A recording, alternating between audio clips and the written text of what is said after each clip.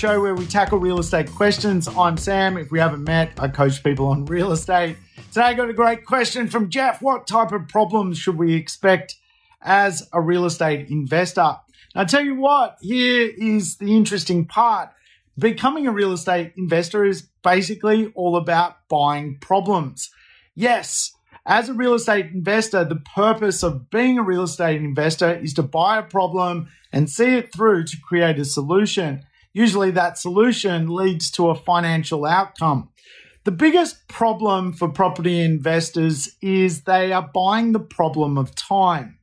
Time is a big component to real estate success. Real estate is a real slow burn for financial freedom. As such, probably the biggest challenge for most property investors is when they sign up to buy a property, they are actually signing up for the problem of time. And when we look at time, it can be around 15 years for real estate to mature, a neighborhood to change, a property market to evolve. And as such, the time conversation is the biggest problem for property investors. I was just talking to a client actually yesterday on this one, Jeff, and that particular client let a property go they had bought in 2017. In 2019, the Royal Commission and lending frameworks changed in 2019. There was a real credit squeeze, and fundamentally, that particular person walked away from a very good blue chip asset.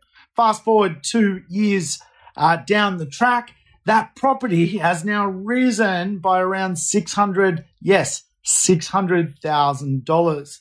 The time conversation. As such, the biggest problem for any property investor is to master this thing called time.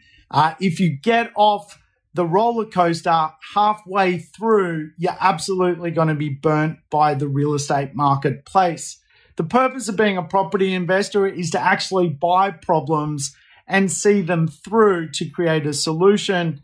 And the best solution, certainly for many people, is to put their money in the market today to create a financial outcome into the future. We're taking money that is real in today's economy, and we're basically fast forwarding that particular money will absolutely be worth more to us into the future coming out of the real estate marketplace. But that takes time. Time for maturity, time for markets to evolve, and time for property investors to hold on. Hope that helps.